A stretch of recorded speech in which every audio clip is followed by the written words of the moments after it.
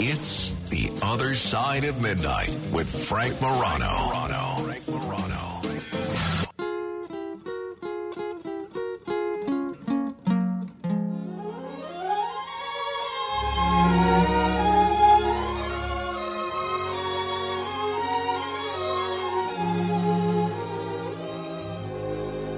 Mona Lisa, men have named you. You're so like the lady with a mystic smile. Is it only 'cause you're lonely they have blamed you for that Mona Lisa strangeness in your Nat King smile? Cole singing Mona Lisa. This is The Other Side of Midnight. If you ever want to know what kind of music we're playing, just join our Facebook group. Just search Morano Radio Fans and Haters on Facebook. Elliot Resnick was a terrific guest the last time that he was on the program. He gave a contrary view to what we had been hearing on the issue of yeshiva education.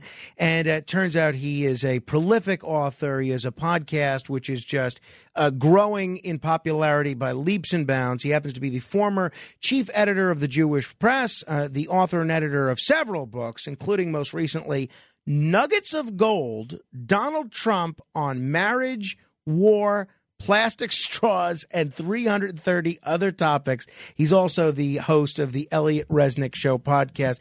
Elliot, it's great to have you back. Thanks for coming in. Thank you for having me. It's great to be back. So, Elliot, you were kind enough to drop off a copy of this book, Nuggets of Gold, which I actually did enjoy a great deal. I saw what it was, and I thought, all right, okay, it is what it is. And then I read the quotes that you selected, and it was actually remarkably amusing. And I think it would be even if you were not a Trump fan. Thank you. But you dropped this off during the show, and I guess they wouldn't let you leave it downstairs.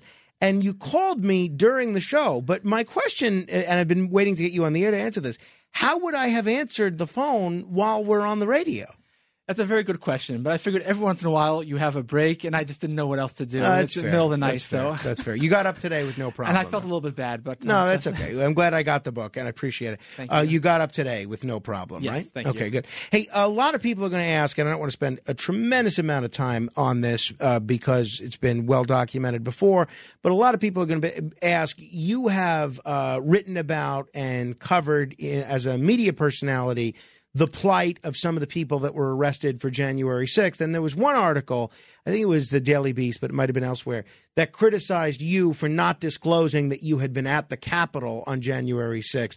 Putting aside the issue with the January 6th riots, do you think that was inappropriate on your point, from your perspective, to not disclose that you'd been at the Capitol when you were writing about those issues? Right. As a general matter, I don't put too much weight on modern secular journalistic ethics.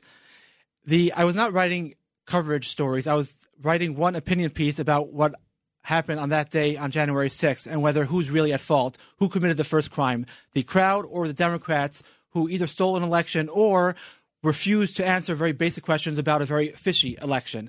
And I wrote an opinion piece on that. And when you're writing an opinion piece about what I thought happened that day and who's really responsible, I didn't think it was necessary to write that I was there. I didn't think it was relevant whatsoever, and so I just didn't mention it. So if you could do it again today, you'd handle it the same way? You also have to understand we're still living through a very strange era, but especially then, we were living almost under an era where you felt like there were billboards on the West Side Highway by the FBI saying, if you know anyone who was at the Capitol on January 6th, please call this phone number. When is the last time the FBI had billboards on the West Side Highway? So we were living in a very strange period of time. I wasn't going to exactly put on a platter and tell everyone, oh, I was there, just for all the dogs to come clawing at me. All right. It's no secret that the 45th president, and who knows, before it's all said and done, maybe the 47th president, is a very quotable guy. Take a look at the oranges of the investigation. The Mueller report, I wish, covered the oranges, how it started. And they'll do the same thing because somebody picked an orange out of a refrigerator and you don't like it? You have written a book called Nuggets of Gold, Donald Trump on Marriage, War, Plastic Straws, and 330 other topics. Essentially, this is a book of Trump quotes on various topics. What made you write this book? So the origin of the book lies really in 2015, 2016. I would be watching Donald Trump's rallies just for sheer pleasure. I loved his political impieties. I loved that he spoke off the cuff. I loved that he was attacking the media. But then I also started noticing that Trump had an uncanny ability to capture truths about certain topics in a very pithy and you could say Trumpian type way. So I'll give a few examples. He would speak about the Middle East often, and he would say, if all of our politicians had just gone to the beach for the last 15 years, we would be in a much better position in the Middle East today than we are right now. And of course that's true. Now, if you or I were discussing it, we would start discussing a certain policy in Egypt or Libya or Iraq or Syria. He skipped the whole discussion, went right to the conclusion, and gave it a very flavorful Trumpian. You're so right. And you are, I've heard other people say this. I know Scott Adams, the creator of Dilbert, has spent some time analyzing Trump, not his policies, but his abilities to communicate. And I was similarly blown away in the campaign in 2016 that something that it would take me an hour to try and get across on the radio, to your point, in one sentence, he would convey the same thought, the same idea far more effectively than I did in an hour. What is, and I'll tell you mine, but what is, of all the quotes in your book or all the Trump quotes that are not in your book, if you had to pick one, what is, for entertainment's sake, what is your absolute favorite Trump quote?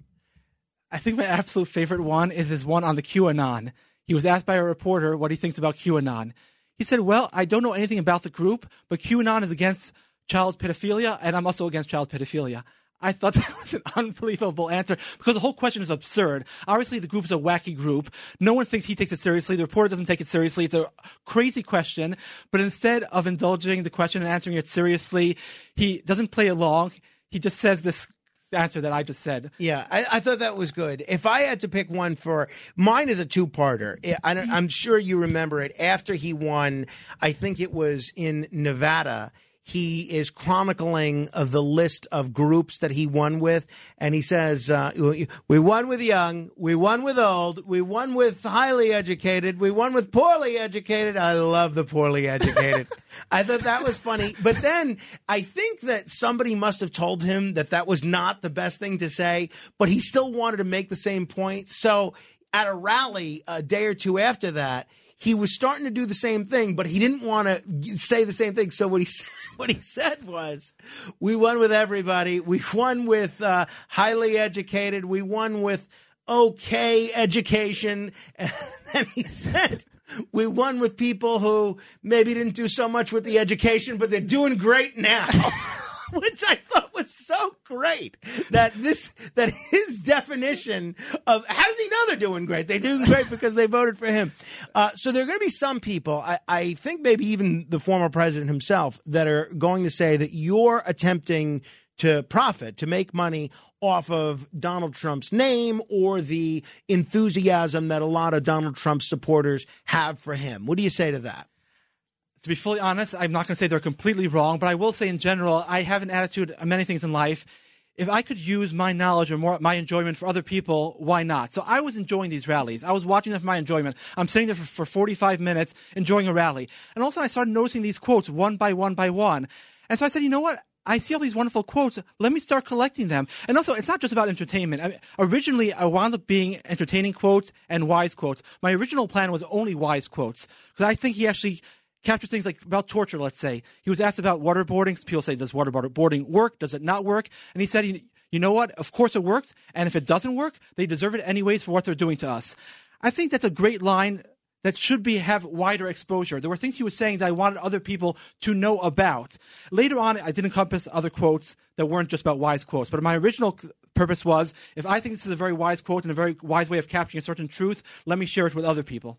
Obviously, he's been very, very outspoken on a lot of issues related to COVID, including a fellow that used to work for him, Dr. Anthony Fauci. And don't forget, Dr. Fauci, what he said is, no, don't close it to China. I said, I'm sorry, doctor, you're a wonderful man. And he is a nice man. You're a wonderful man. I'm closing it. I saved thousands of lives. He admitted that 2 months later. 2 months later. And Dr. Fauci said, don't put on masks. You see the thing. And now he says, put on masks. And they say, he's a wonderful guy. And he is a wonderful guy. I like him. He just happens to have a very bad arm. Do you have a favorite quote in the book related to either Fauci or COVID? He has a quote about, he's talking about children. He's the reaction to children, how great of a immune system they have. And he's talking about that they told him, here, I'll just read it from the book. My son Barron had it. Sir, he just tested positive. Who? Barron. Oh. Like about 12 seconds later, how's he doing? Oh, he's recovered. That's pretty good.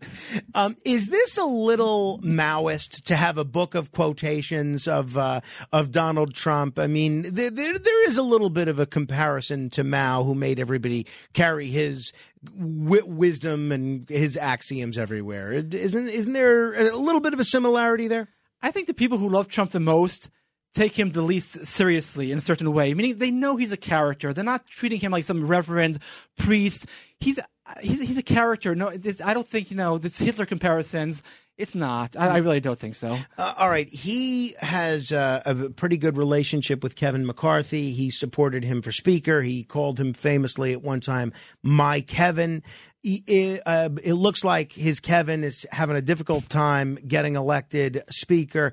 Give me your take on the Speaker election and how Trump plays into that. Trump was asked after the 3 failed votes yesterday if he's still for McCarthy, and he really didn't say much. He didn't say he wasn't, but he didn't exactly give him a full-throated endorsement. Where do you think Trump plays in this whole Speaker election? Trump likes playing both sides, and the one thing that I really hope changes if Trump wins again, and it's not clear if he will change, I think a lot of his supporters were disappointed with him not, to use one of his phrases, draining the swamp, meaning he surrounded himself by many establishment types. And I think he's still trying to play this game where he's going to be buddies with whoever's in power and work with that person. And that did not work for him last time at all. And if he's going to do the same thing all over again, I think that's problematic. And that's what he's trying to do now. If McCarthy's going to win, I'll support McCarthy and I'll work with him. If he's not going to win, he's playing both sides. I am much more leaning towards the Republican-based side. I think we've had enough of the rhino business, enough of the establishment stabbing us in the back. I don't know if we could take Matt Gaetz' word for it, but if he's telling the truth, they were asking McCarthy for very simple things. We want to vote on the border. We want to vote on a balanced budget. If he's not giving in on these very simple issues, that makes me very suspicious, and I don't want someone like that who's not going to be giving in on these very basic conservative issues. So I would rather have this fight now and come to some sort of agreement now. Let McCarthy blink. Let him give in a little bit.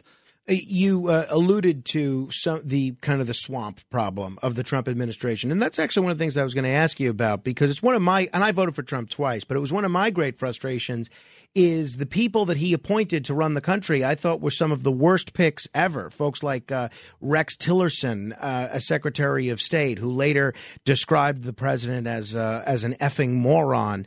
People like John Bolton, even folks like General Mattis, who, as great a patriot as he might be, as an experienced military leader as he might be, had a very different view of foreign policy than Donald Trump did. Steve Mnuchin, a number of others.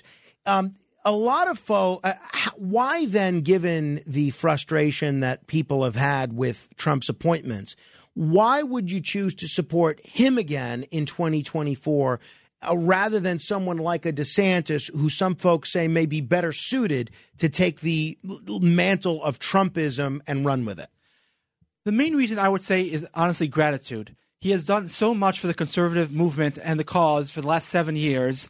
And for that, he's been vilified, maligned, and attacked for 7 years straight. He's gone through 2 impeachments. He's going through several phony legal investigations now. When someone goes through so much for you and done so much for you, I think you owe it to him. If I may be permitted a sports metaphor, supposing Joe Montana's in the Super Bowl, and he's throwing, let's say, 3 interceptions. It's an imaginary scenario. It didn't actually happen. Sure. He throws 3 interceptions. Are you going to take him out? No. You're going to stick by him. You know why? Because he won 14 games for you in the regular season. He's won already 2 or 3 playoff games for you now. It's the Super Bowl. If he tells you, I think I could do it, you're going to stick by him because he's your star player. He's done so much for you. Now, there are some crazy exceptions. If he threw 5 interceptions, we have seen cases where a coach will take out the star player if he's having an absolutely horrific day. But it has to meet a very high bar. So if Trump does does terrible things, one after the next, fine. But otherwise, I think you owe it to that person.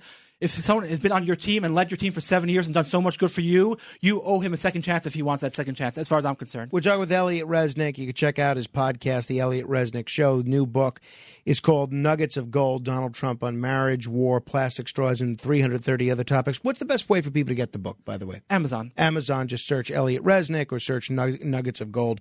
It comes up. And now you've launched Jews for Trump, right? What's Jews for Trump?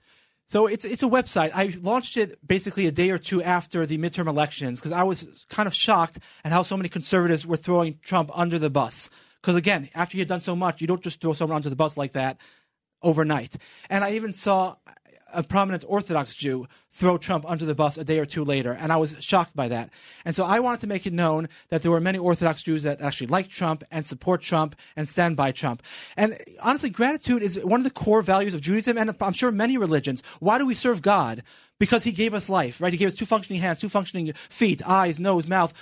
So we have gratitude. Why do we honor our parents? And partially because of gratitude. They cleaned up our throw up, our vomit when we were younger. They woke up for us in the middle of the night. They spent hundreds of thousands of dollars on our education and our upbringing. Gratitude is an extremely important value in religion, and I don't understand how you could just throw someone under the bus so quickly after he's done so much for you. And that's why I created the website. President Trump had said, and he was criticized by a number of Jewish leaders for saying this, that if Jewish folks vote for Democrats instead of the Trump Republican Party, it shows either a total lack of knowledge or great disloyalty. What do you make of a comment like that?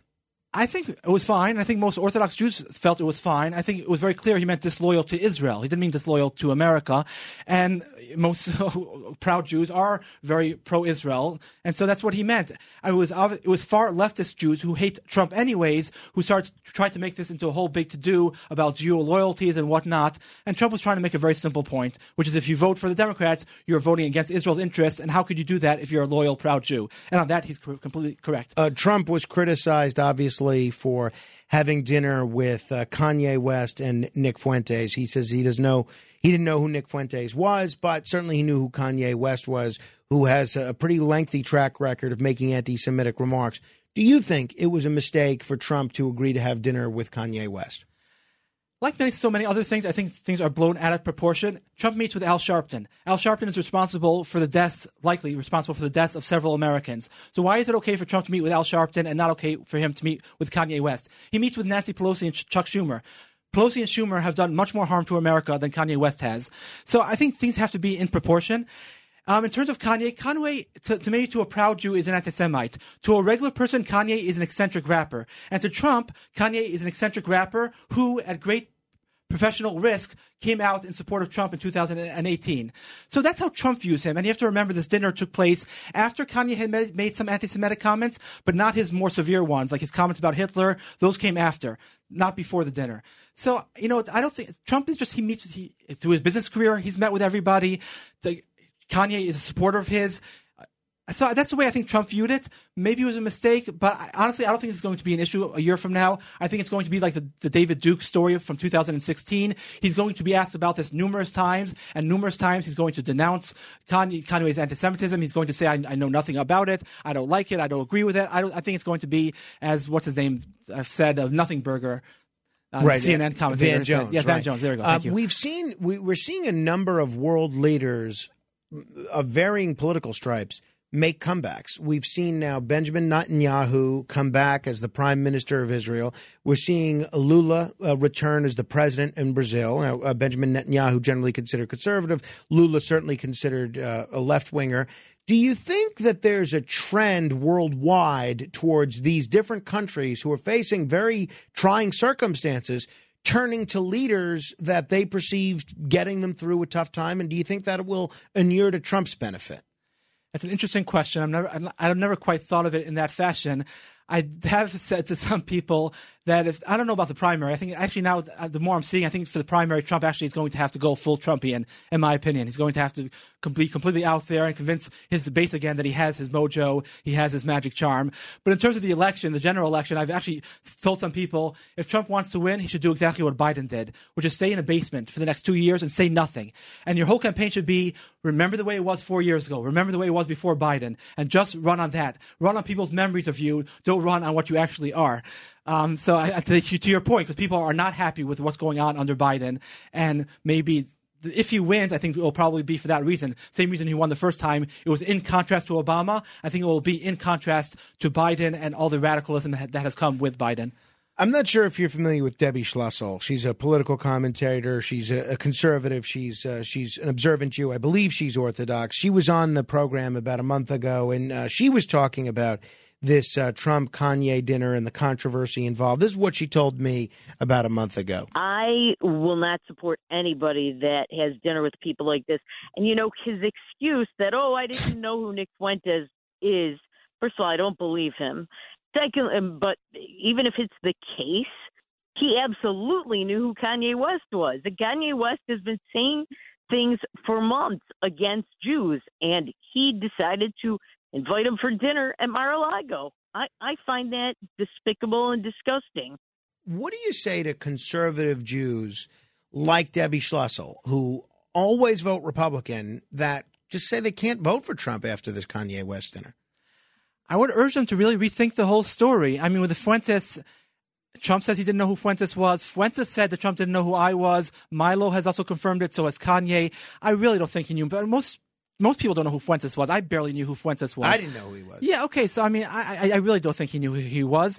And in terms of Kanye, again, I would urge her to rethink the whole issue, rethink how Kanye appears in Trump's mind. And Kanye was not saying anti-Semitic things for months. He was saying it for, I think, a week or two before that meeting. I would just urge her to rethink it. And again, I think over time, as the election gets closer, if you're going to talk about choices, who do you want? Someone who loves America, loves traditional religion, not saying he keeps traditional religion, but he supports it, loves Israel, she's pro-Israel, versus someone like Biden or anyone on the Democratic side. I think Trump is, he's 78 now? I think he's proven over or 77, 76. Well, he'll be 78 in 2024. I think he's proven over his career that he's a friend of the Jewish people. If he made a mistake, fine, he made a mistake. I think overall he has proven that he's a friend of the Jewish people. The Republicans didn't do as well as they had hoped in the recent midterm elections, and former President Trump had a post on his social media outlet, Truth Social, this week, and he essentially blamed the abortion issue for the Republicans underperforming this year. He said that many Republicans handled the issue poorly, especially those who firmly insisted on no exceptions to bans on the procedure, including in instances of rape and incest. He also said that the Republicans for whom this was a big issue essentially disappeared, and he said that's why the Republicans lost. You agree with that? I don't know where this theory came out of, like left field, really. It wasn't really voiced till now.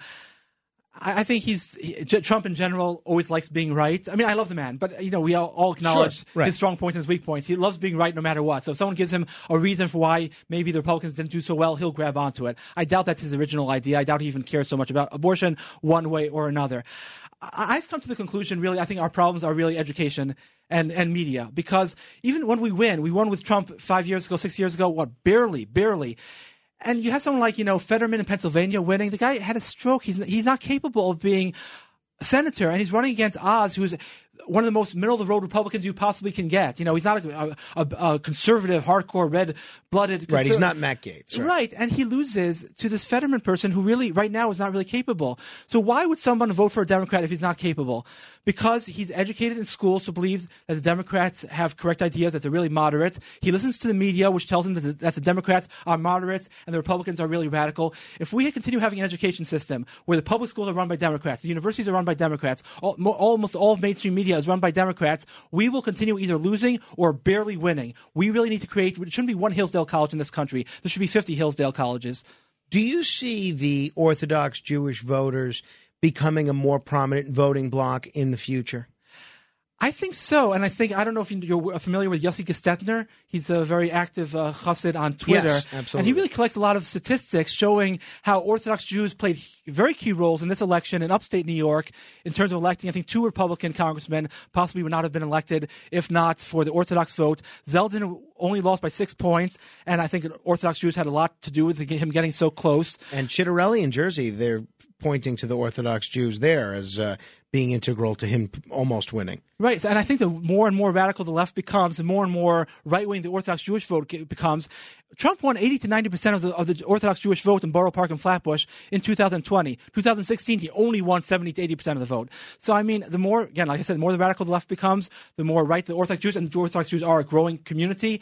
And I think certainly in some areas, yes, they could play a role. Elliot, we're going to have to end it there. It's always a treat to see you. Thank you for making the trip. I want to encourage people to check out the book, Nuggets of Gold, and they can also check out the website, JewsForTrump.com. Thank you, Elliot. Thank you so much for having me. We'll continue in just a moment, straight ahead. The Other Side of Midnight.